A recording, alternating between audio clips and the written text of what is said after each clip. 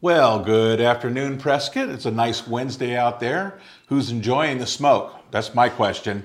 You know, this is usually pumpkin spice and all the kind of cool things that are going on. Well, it's also control burn time in Prescott. So, yeah, it's a little bit smoky Wednesday afternoon, but you know what? Talk about some exciting news. We've got a guy here that's going to be running for our senator position, Daniel McCarthy. Yes, sir. Daniel, thank you so much for coming in. Thanks for having me. Taking the time to speak with us. And we just really want to get to know who you are and why you're running and you know, kind of give us what this is all about. Yeah. Well, the rationale behind running is a series of events that took place, obviously, as you can imagine, through my entire life.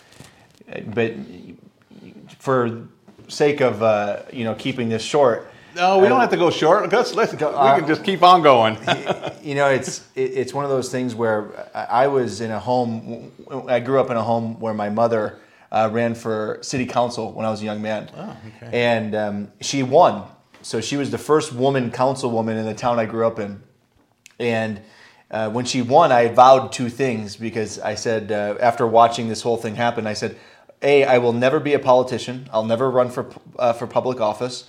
And B, I started to notice that I paid particular attention to politics. Mm-hmm. It was so impressionable on me at that time that I found myself focusing in on national politics, local politics, probably in a fashion that most young kids don't. And so from the time I've been a young man, since I can really remember, I've always observed politics, watched what's going on around the world. But I've also with the respect in mind that I would never get involved unless I felt like it was absolutely necessary in a public service. Because my mother came at it with a noble public, with a public servant mind. Right. And I think that's important. It's missing today in our politics. So for a long time, I've been involved with the party. I've been behind the scenes as a PC. You're a Republican. Republican, yep. I've been a lifelong Republican, and although the party is not necessarily, no offense to Republicans out there, but yeah. I'm not really thrilled. I haven't been thrilled with the party. I think the reality of it is that our party has, on a national stage, has compromised us to the edge. Mm-hmm. The party lacks a lot of spine and a lot of backbone. So you're asking me why I'm doing this. Mm-hmm. I believe that, when we got Trump elected and when we worked hard, and I think a lot of us worked hard at that, even if you don't like Trump, even if you hate Trump, you can't deny the fact that at least he's real. Yeah. At least you get what at least he's disruptive to what was going on in D.C. So I think even liberals have respect for the fact that we needed to see some disruption, unless they're just brainwashed, then you can't fix that. Yeah. But the reason I'm running really is because I feel like it was necessary. Mm-hmm. Got to the point to where this particular race, this Senate race, when I started to look at the fact that we were going to lose another Senate seat here in Arizona, the governor appointed someone who just lost, and I'm looking at this race and I'm saying, this looks like a banana republic. Yeah. I mean, why did this happen? So behind the scenes, I was being very boisterous. Mm-hmm. And then next thing I know, 50 calls started coming in, and I started keeping track of how many people were wanting me to run. And I'm just a CEO of a business, so mm-hmm. I mean, people know that I'm involved with politics, but really, I mean, it was so flattering because it was about 50 people, then 100 people, then 200 people. Next thing you know, I'm getting emails from around the country. I'm getting letters from people from around the country asking me to run in this race because they're so fed up. And when it got past about 1,000 people, I started to really dig in and conduct research on this. Now I'm talking your ear off. No, you're fine. Okay. You're fine. I just going to go back a little bit. You're in charge of a company. Yep. Were you making political speeches? I mean, how did all these people start jumping on board and saying, "Hey, you're the guy we want to have you run"? Over the years, I helped out some candidates that I felt were good candidates. I never supported, obviously, some of the ones that probably a lot of your listeners, I was always looking for people to get involved. So I would help them out. If I found someone that I liked, I would try to help them. Behind the scenes type of guy. Just a business guy that paid attention to politics. When Trump jumped in, I really got behind the Trump campaign. I worked hard with time, talent, and treasure. I mean, we donated a lot of money to the Trump campaign. And like I said, I was disappointed in when we saw how bad the corruption was in the first couple of years of the Trump administration. And now we're starting to see more and more of it. It just reminds me that, sometimes if you want something done right, you have to do it yourself. And with this federal Senate seat, what I like about it is that for me personally, it provides me with the environment that I feel is conducive to my skill set. I bring in a very, very sophisticated negotiation skill set. I bring in a very sophisticated understanding of world affairs. I can bring something to the table for you and for everybody listening that you haven't had in a long time from a senator. So I look forward to that. So, this whole show, what I really wanted to kind of focus on is letting the people, Prescott and my viewers, get to know who you are and what you stand for. Sure. I would love to have you come back and we'll kind of maybe go a little bit deeper in where you stand different than Martha McSally does, and kind of the difference between the two. Yeah. But when Arizona has been notoriously a red state, and I understand that a lot of things are changing. We're kind of going purple a little bit. We elected Sinema in. Yeah. And, actually she's turned out to be sometimes surprising because she's following the president a lot on a lot of her things, though she's still a Democrat and she'll always swing for the Democratic vote. But McSally, as a Republican, do you really feel that that seat is in jeopardy with Kelly running against her? Is that kind of your feeling? Yeah, my gut feeling on this race is the likelihood of McSally winning is very low. And the reason behind that is that when she lost the last election to Sinema, she lost by 2 points. Ducey, on the same ballot, won by 14 points. She lost really by a 16-point spread. Right.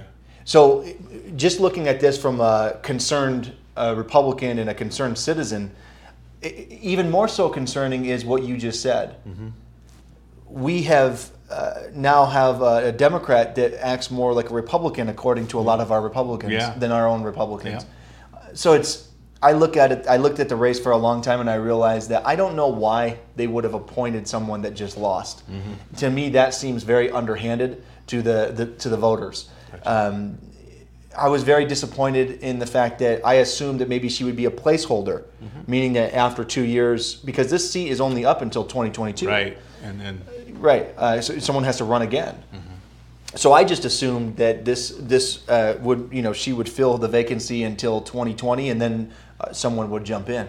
But there again, like I said, politics is a weird world. For those of you listening, I got to tell you, being in the business world and then transitioning into this world, it's a whole different space. It's a weird world. I feel you there, believe me, because I retired and then I started getting into some of the local politics here, and it was a learning curve. It really, on how things work and the steps that you have to go through. But no, it's great. I think that a lot of times elections are, you have the governor, and then you had his opponent, which was like a totally out there to the left, type socialist. Yeah. So I think a lot of people, even if you were in the middle of the stream, were going for a Ducey and not so much that socialist. But when we have two conservative people running, then we really have to disdain what is the difference between the two.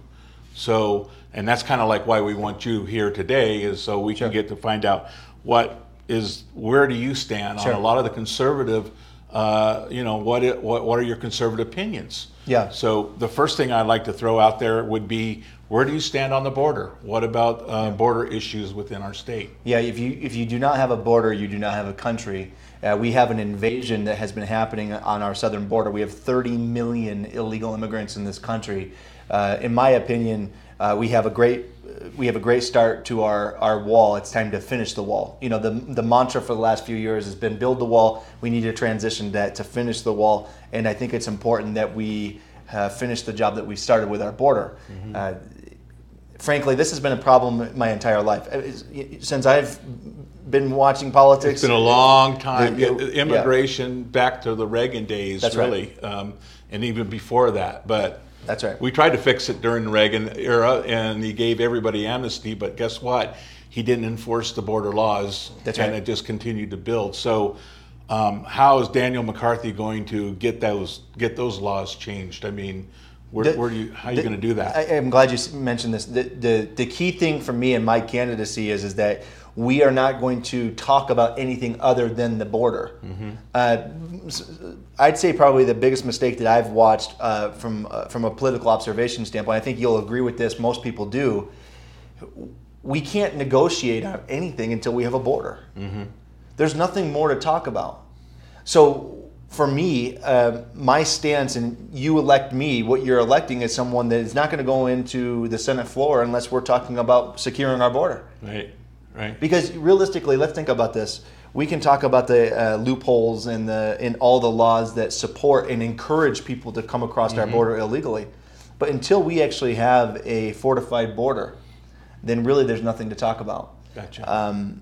So I'm convinced that the only way that we can negotiate on a national level is to ensure that we actually have a border. And obviously, you support the president with diverting the funds over and Yes. and as a crisis, building the Yeah. border and the money to do that. So Yeah, I think I would go one step further. In support of the president, I believe that our governor has a unique responsibility, and the president has a unique responsibility to make sure there's manpower down there. We have surveillance drones that are not being used that could be used on our southern border right now. We have manpower that's understaffed and underfunded. We need. This is a crisis. I'm with you, Dan. It's a crisis, and the thing that concerns me most about this crisis is the fact that people think that it's just a humanitarian crisis, which it is. You've got young kids that are being, who knows what, Sex trafficking. environmental. You've got it's a mess down there. You've got environmental problems, but let's talk about the 60,000 deaths a year. And these we're not talking about drug lords that are bringing in marijuana now. They're bringing in fentanyl. They're bringing in heroin. So it's not like this is a state of emergency because you have 60,000 deaths a year. Yeah. So it's time to start taking this issue a little bit more seriously and a little bit more aggressive, I think, from our politicians. So in short, you would say fortify the border. Then let's take a look at our immigration policies after the fortifications. It's a prerequisite in order to negotiate on anything. We have to have a solidified border. Yeah, good point. So let's talk a little bit about drugs. Where do you stand on the marijuana issue? I think that it's a 10th Amendment issue, meaning that it's the state's rights to determine what happens in their state. I'm more of a Barry Goldwater conservative, not on pro-life. I disagree with the stance on life begins at conception. We'll go there in a minute. Yeah. But on the marijuana issue, I believe that's an issue that the federal government shouldn't be involved in. If the state wants to legalize, that's the state's responsibility to figure that out. It's not the federal government's to infringe on that. So Trump has said that he believes that it should be decriminalized federally. You would follow with that? I do. Yeah. I mean, again, I think it's something that the federal government shouldn't be messing around with. Gotcha. And again, that's regardless of my opinion. Yeah. That's the thing. And by the way, if I could touch on this, I think this is where we've really misunderstood what a federal senator's role is. The federal senator is there to interpret the Constitution and ensure that it is being followed by the federal government, to restrain the power of the federal government. Whenever you hear of a federal senator that is touting a new bill that they want to pass, like for instance, my opponent with this domestic terrorism bill, how do we define what a white nationalist is? How do we define what coercion of political science is, right? Yeah. So I think what you have with me is you have someone that has a tremendous amount of love and appreciation for the restraint of the federal government and individual rights and freedoms of the individual. So A constitutionalist. very much so. Okay, Cool. Let's go down the abortion track. Yeah. Where do you stand on that? Yeah, I believe life begins at conception, and I believe that I think what we've done in this country is an absolute shame, and for a lot of reasons. I think morally, we have denigrated life. We have. It's sad. It's sad what we've allowed to have happen in that arena. This is a sensitive issue for a lot of people because there's a lot of women, frankly, that they don't want the government controlling their body. They believe that it's their right. But I think what we have to do as a society is realize that at some point, when you have 60 million abortions that have taken place in this country, 60 million, that's larger than most countries. Yeah. And when we are having entire populations of people, what are the ramifications of that to a society? This is a federal issue. It's time that we have individuals that have the spine and the fortitude to stand up to say human life is human life. We've had individuals harvesting. Yeah. I mean, have you seen pretty, some of it? yeah, I have. It's gruesome. I mean, Yeah. it's unbelievable what we've allowed to have happen. And to me, I think it's a sensitive issue, but I believe that we need to protect the most vulnerable. But the problem sometimes, Dan, we talk about it, and I agree with you, just for the record. Sure. But when we talk about the harvesting, it doesn't seem like there's any repercussions from None. it. It's like, they have all this evidence of selling baby parts, and so what does they do legally? They go after the guy who recorded it all, saying you recorded that illegally. I mean, how do we change that? This is a problem that you're describing all the way up and down our political system. We have a two-tier justice system. We have individuals that are getting away with things that are you can't even imagine. Yeah. And we, for some reason, either there's corruption involved or what's really going on, And I think this is the question that prompted me. A lot of these types of questions are what prompted me to finally say, you know what, I want to get involved. Because it got to the point, I have 4 kids, okay? And, we sit around our kitchen table, have dinner at night, everybody works, school, and then we have dinner. And, as I started to dig into this, specifically on this issue, the corruption, the two-tier justice system, as I started to sit around and look at my kids and my children in the eyes, I realized that knowing what I know now, I don't know if I'm comfortable not getting involved. Yeah. Because the times are dangerous. We have organized crime happening inside of our government. And I know people I'm not telling you something most of us don't already know. But Well, I think a lot of my viewers know there's been a coup attempt going on for, That's right. what, 2 years now? Yes. And they're still continuing to do whatever they can to unseat a duly elected president. And I think we all see it, Yeah. and people like you who step up and say, yeah, I want to get involved. And then there's people like me who say, I'm going to be in the background and I'm going to bring people like you out and say, here's a guy that might be able to change things, folks. Let's listen to what he has to say. You know what I mean? You're blushing, Dan. It's all good. Like I said, that's humbling. But I mean, we all play a part in the overall scheme. And frankly, like I said, I'm flattered and I'm humbled that a lot of people have come to me. I have a lot of support. Yeah. And it's grassroots support. I'm not paying for this. Yeah. I'm No, you're not. I'm doing it the old-fashioned way.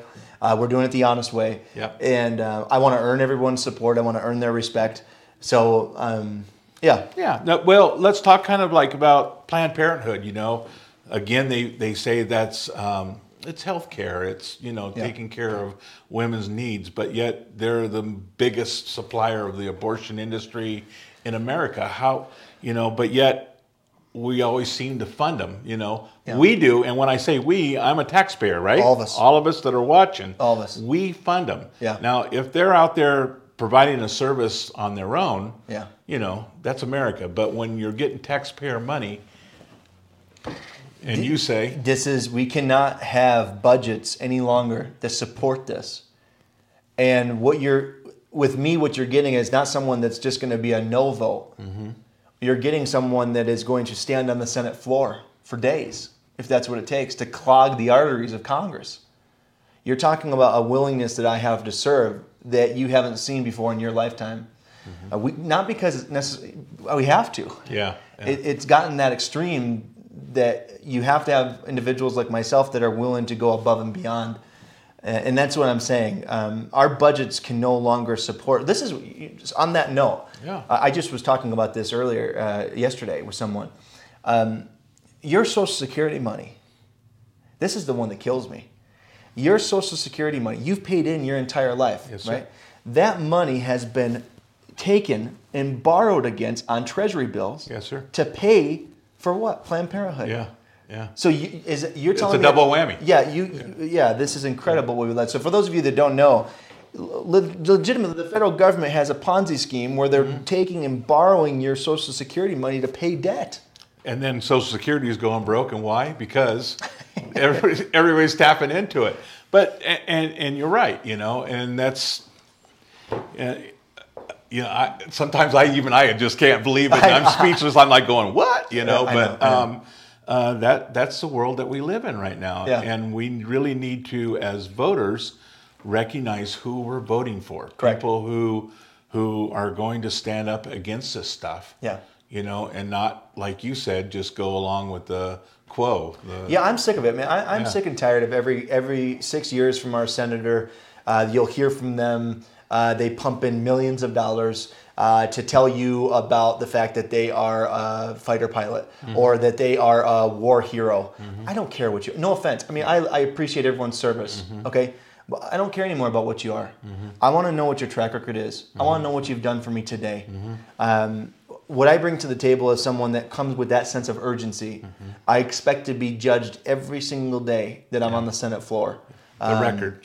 You got to look at the folks' past record and where they've That's stood right. in order to really get a clear idea. Correct. Kind of like the old, I was in business world too. Don't tell me what you've done. Tell me what you're going to do for me today. Today. That's right. Yesterday. It's funny you should say that because all of a sudden you're bringing back nightmares. Yeah. So healthcare. Yes, sir. Again, I'm seeing a lot of commercials. Kristen Sinema is all for healthcare. McSally's going to take away the where are you pre-existing conditions. Pre-existing conditions. Right. Where are you on healthcare, Dan? And we have a real problem in this country right now. It boils down to the fact that we've been presented with two options, and both of them are practically the same. The Republicans, year over year, have presented us with crony capitalism, and I'm a capitalist, so that doesn't come out of my mouth lightly. And what I mean by that is that they have allowed for insurance companies, big pharma, hospitals, large entities to control them and stop them from instituting competitive changes that need to be made in order to make the free enterprise system work for all of us. It would be a beautiful world if you turned on your TV or if you looked on your YouTube and all of a sudden you were being inundated with insurance companies competing for your business, driving prices down the way it's supposed to be. What we've allowed, frankly, both parties to do is manipulate the system, and now we have true crony capitalism at the highest level. I am one to tell you that the best way of handling this is to go back to what we know works. If we are to, from a governmental standpoint, we need our government to stop allowing and picking favorites in the industry and almost seemingly be pushing all of us to a federally controlled health insurance. Yeah. I mean, let's face it, what Obama did was in essence create a system that makes a federally controlled health insurance or federally controlled health care look attractive to a lot of people. I talk to a lot of people and they say, well, hey, at least we could get, that's bad business, man. Yeah. That's how smart these guys are. Well, sure. You can sit there and dangle that carrot in front of somebody and you're like, hey, it's free. Which we all know, what's free? Nothing. Well, and let me tell you something else. For those of you out there that may be in that camp where you're thinking to yourself, well, maybe if we had a federal controlled healthcare, maybe that'd be an okay thing. Let me tell you how dangerous this is. If we allow the government to control our healthcare, you're allowing the government to know everything that you are supposed to be taking or what you're not supposed to be taking. You're giving the government control of every procedure that you have to take or you don't take, and they will know that you didn't take it. And imagine a world where if you decide not to take a prescription drug, that you are no longer entitled to your Second Amendment rights. Mm-hmm. Imagine a world where the doctors are told where they have to live because of doctor shortages and etc. Mm-hmm. We're talking about very dangerous territory that the left is advocating for. And there's only one solution to this problem, and it's going back to what we know works. Stop allowing companies to control the political world, and stop allowing companies to control our politicians. We need competition across the states.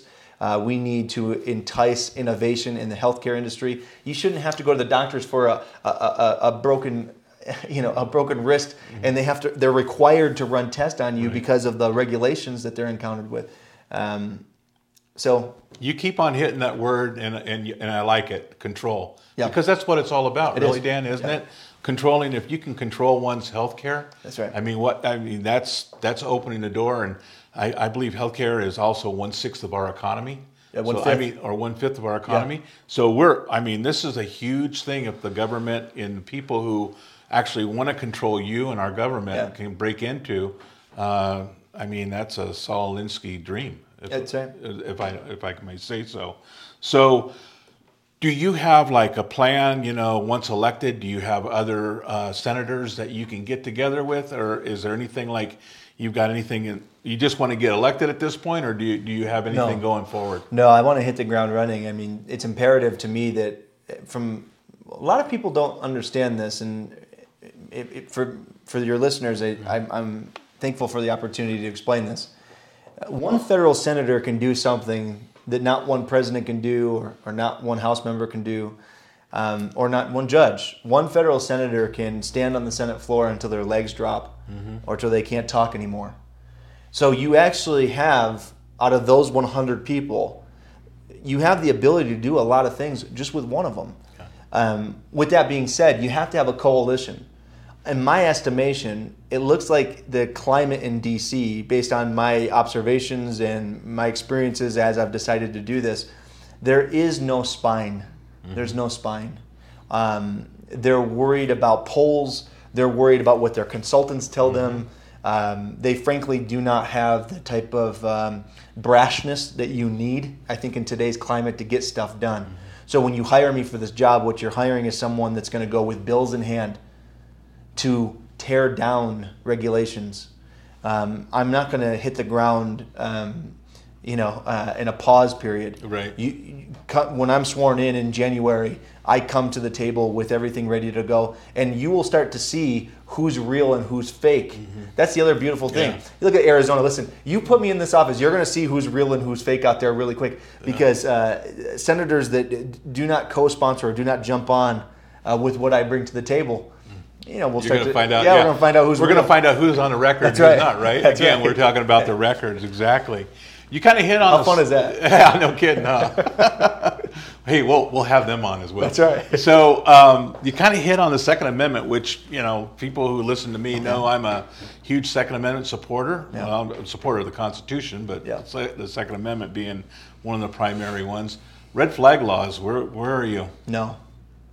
It's dangerous. Yeah. It's more than dangerous. I fear. I have a 15-year-old son.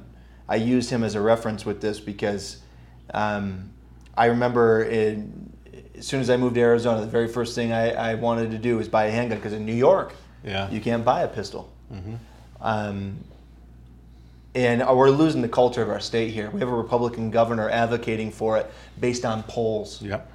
This is the scariest part about it. I don't care what the polls say.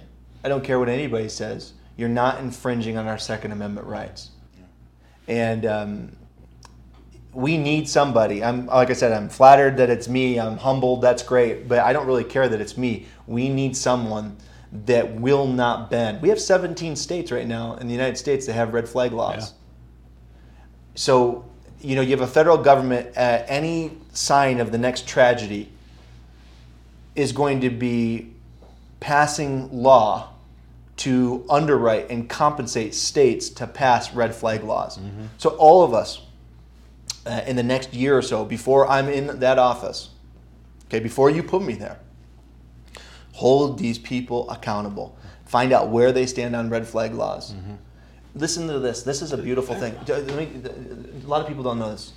2.2 million people a year defend themselves with a firearm. 2.2 million people a year defend themselves with a firearm.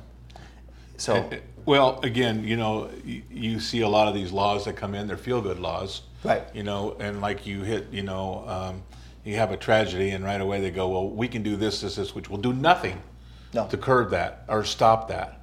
And then when we have, and that's just regular legislation. Then when we have things like the red flag laws that are completely against our constitutional right, our constitutional due process. That's right. That's me calling up saying, hey, I think this Dan guy's crazy. Yeah. And they come out and confiscate your firearms. That's right. It's unacceptable. And it's the same thing like you were saying about Social Security, when somebody who can't do their checkbook, and you're going to say, okay, this person doesn't have the capacity to do their checkbook, they shouldn't own firearms. That was the Obama law. That's right. That's right. Isn't that right? So because you're prescribed a certain medication, you're no longer eligible for the Second Amendment. Because you need help doing your checkbook, suddenly you're not eligible to have a firearm in your house.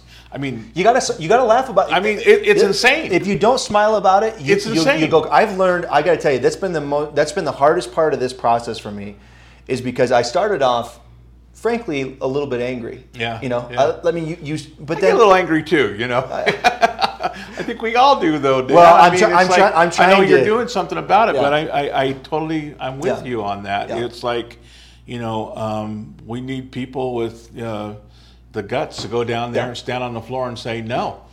And there's no wavering. No is no. No. There's nothing to talk about here. Right. You need a steady hand. We need somebody with a steady hand. Don't play politics That's right. with our That's Constitution. right. I don't want the job. Yeah. I want the job. Don't get me wrong. Yeah. But I don't care for the paycheck. Yeah. I don't want the pension. I got you. I don't want any of that. Uh-huh. It makes me sick. I don't want the government money. Yeah. But why are our federal senators making that kind of money? By the way, why do they have a pension? How many of them go into office making $174,000 a year? Right. Walk out about $12 million worth. Well, what is How did that happen? I think I just saw one the other day where I think it was Elijah Cummings. Like, we're 12 million. I mean, We're like, well, how'd you do that? What Ukrainian outfit did they work for, right? Joe Biden's son. Yeah. I mean, unbelievable. Quid pro quo, Yeah. Joe. Anyway. Yeah, it's scary times. Yeah, it really is. Well, you know what? Is there anything else that you would like to get out, Dan? Because I've kind of hit pretty much all this stuff. But let's talk about taxation before we sign off. Sure. Trump came out with this tax plan, Yeah. which put a lot of more money into the economy and into our pockets. A lot of people said, well, I didn't see my taxes come back. Well, it's because you didn't get taxed to begin with, right? But that was a temporary thing. Are you looking at supporting that tax cut for, middle Americans again, going forward in the next Trump presidency? Because, look, I watched a little bit of the debates last night. Yeah. They were the best commercial for Trump that I've seen yet. I agree. When you get Beto up there saying, we're going to come and knock your door down. I mean, this guy, that's scary. Yeah. Anyway, I'll let you answer that question. Well, the tax, this is sensitive to me for the fact that we've allowed for a government agency in the IRS to not only ruin people. Weaponize them. Yeah. So we have a problem because let's go back to this is something I always find amazing. It's $400 billion a year to comply with our tax code. For all of you out there, small businesses, individuals, it requires all of us collectively to spend $400 billion a year just to submit our taxes to the government. That to me seems like a broken system. Yeah. So if I was looking at this and I had the ability just to say, I think there's a need in this country for a smarter tax system. I think what we have is broken. And I think that's clear by the fact that our economy can be dictated up and down based on one pen stroke. It's our money. And the more of that money you leave with us, are the innovators, the business owners, the ones out there that want to drive innovation. The beauty of our country is that you leave the money with them and you're going to see an unbelievable economy. It's simple. So I'm for any tax cut along the way. But I really would like to see, and this is something that I will propose based on every system that I've reviewed. You've got the flat tax system, you've got the smart tax system. There's all these tax systems out there. I think it's time that we innovate, because we should not have a central agency in this country that can ruin people. I mean, it's a shame what we've allowed to see happen. These are our neighbors. These are our friends. So I'm concerned that we've weaponized agencies in our government. The IRS is a great example of that. And I think it's time that we innovate again as a country. I think it's time that we lead again, meaning that inside of our country, we've become so weak, haven't we, where you hear of scarcity everywhere. Like we're running out of water, the climate change is, the world's not coming to an end. We got plenty of water. Let's innovate. Let's inspire everyone to go out there and to drive again. So I've watched this for too long. And the opportunity to say these things to your audience is I'm very thankful for. What do you think about climate change? You brought it up. I think it's well, this is the best way I can. I know I throw these curveballs like that, good. When you say climate change. That's another one I wanted to ask him. I forgot to write it down. No, that's okay. This is a good one to talk about. So, I grew up. I graduated. Let's see here. I grew up in New York State public education. Okay, they beat it in our heads. Global warming, global warming, global warming. I graduate high school. I start my life, and then all of a sudden, they somehow got it to turn into climate change. And I remember thinking to myself, wait a second, what happened to global warming? What happened?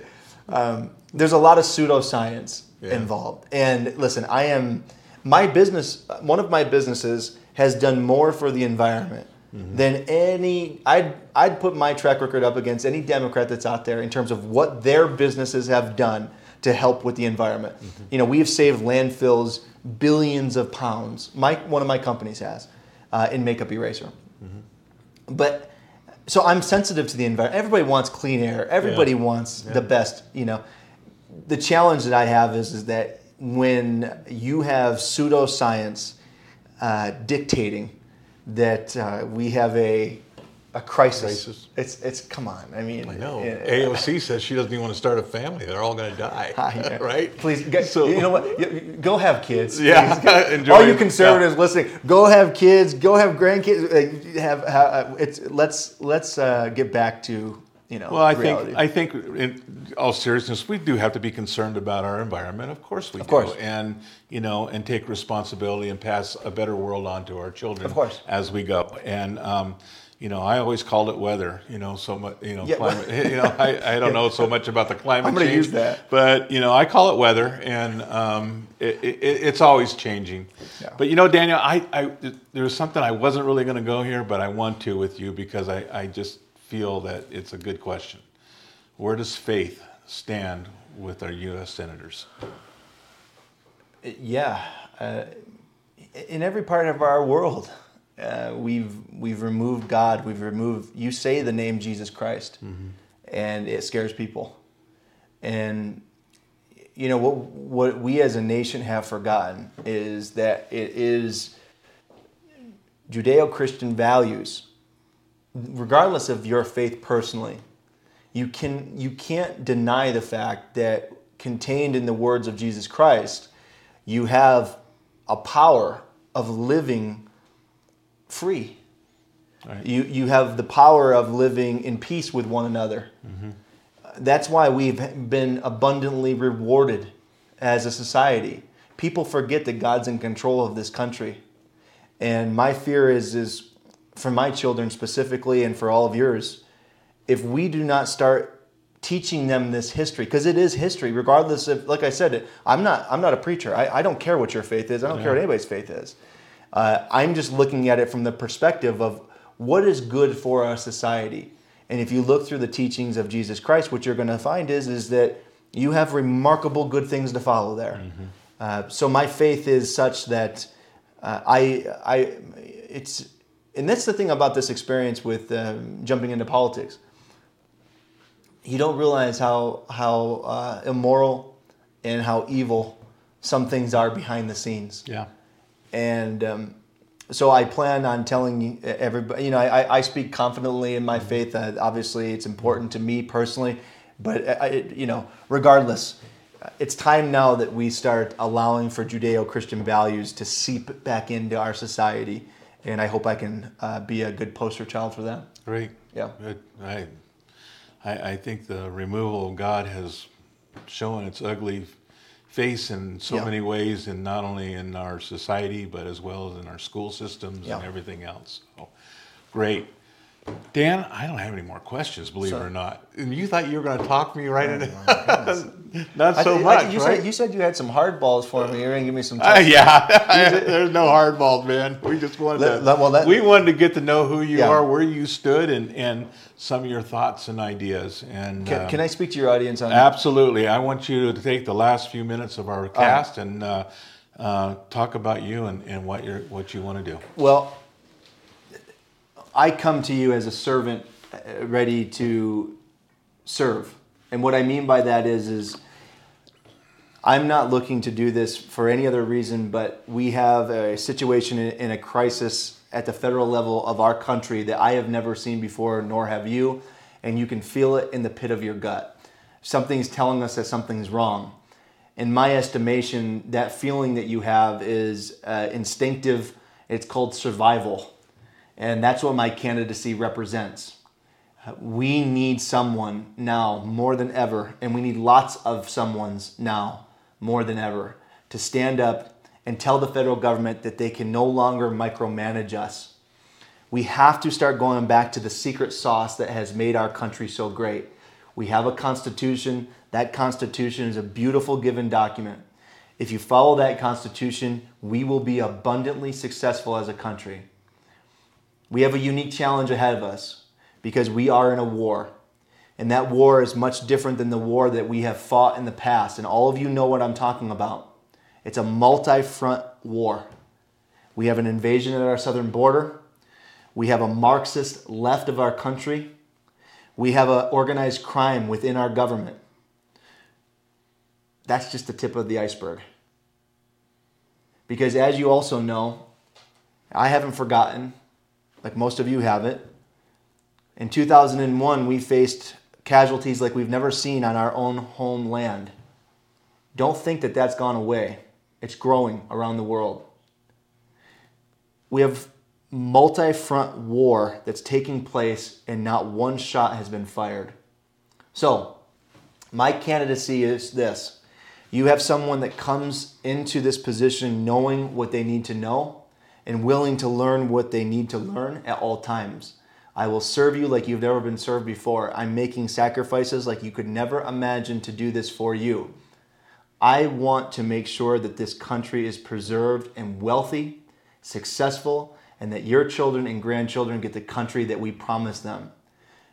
So I want your vote, but I don't just want your vote. I want you to be aware of what's happening. The left of this country and the right of this country are going to work very hard to make sure I do not get elected. I mean very hard. There is already talks of individuals jumping into this race behind me to make sure they split up the conservative vote, the constitutionalist vote.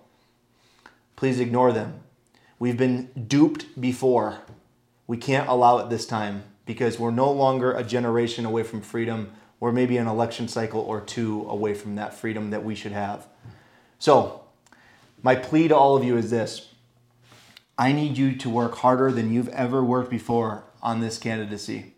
I need help like you've never seen because the war that I'm fighting is something you've never could imagine. I beg of all of you, please, to support by going to my website, demanddaniel.com. Again, that's www.demanddaniel.com. Please go on, check out what I stand for, and don't be fooled by what the establishment does to tear down my candidacy. You guys have been excellent, by the way. Thank you for having me very much. Thank you for being here, and we'll make sure that your website is posted on this, okay, so anybody can go. Do you have a Facebook site? We do, yeah. Demand. And you're already done. Okay, They're way ahead of me, folks. You guys, this is great. Isn't that amazing? No, this is great. You guys are awesome. Yeah. Seriously, thank you. Well, thank you so much for coming in, and hopefully we can get you back in. Yeah, your anytime. next tour around Prescott. Yeah. It won't be so smoky next time. Yeah. What's So going on? yeah, here? well, controlled burns. We got to make sure we're not like California Yeah. and burned down to the ground, right?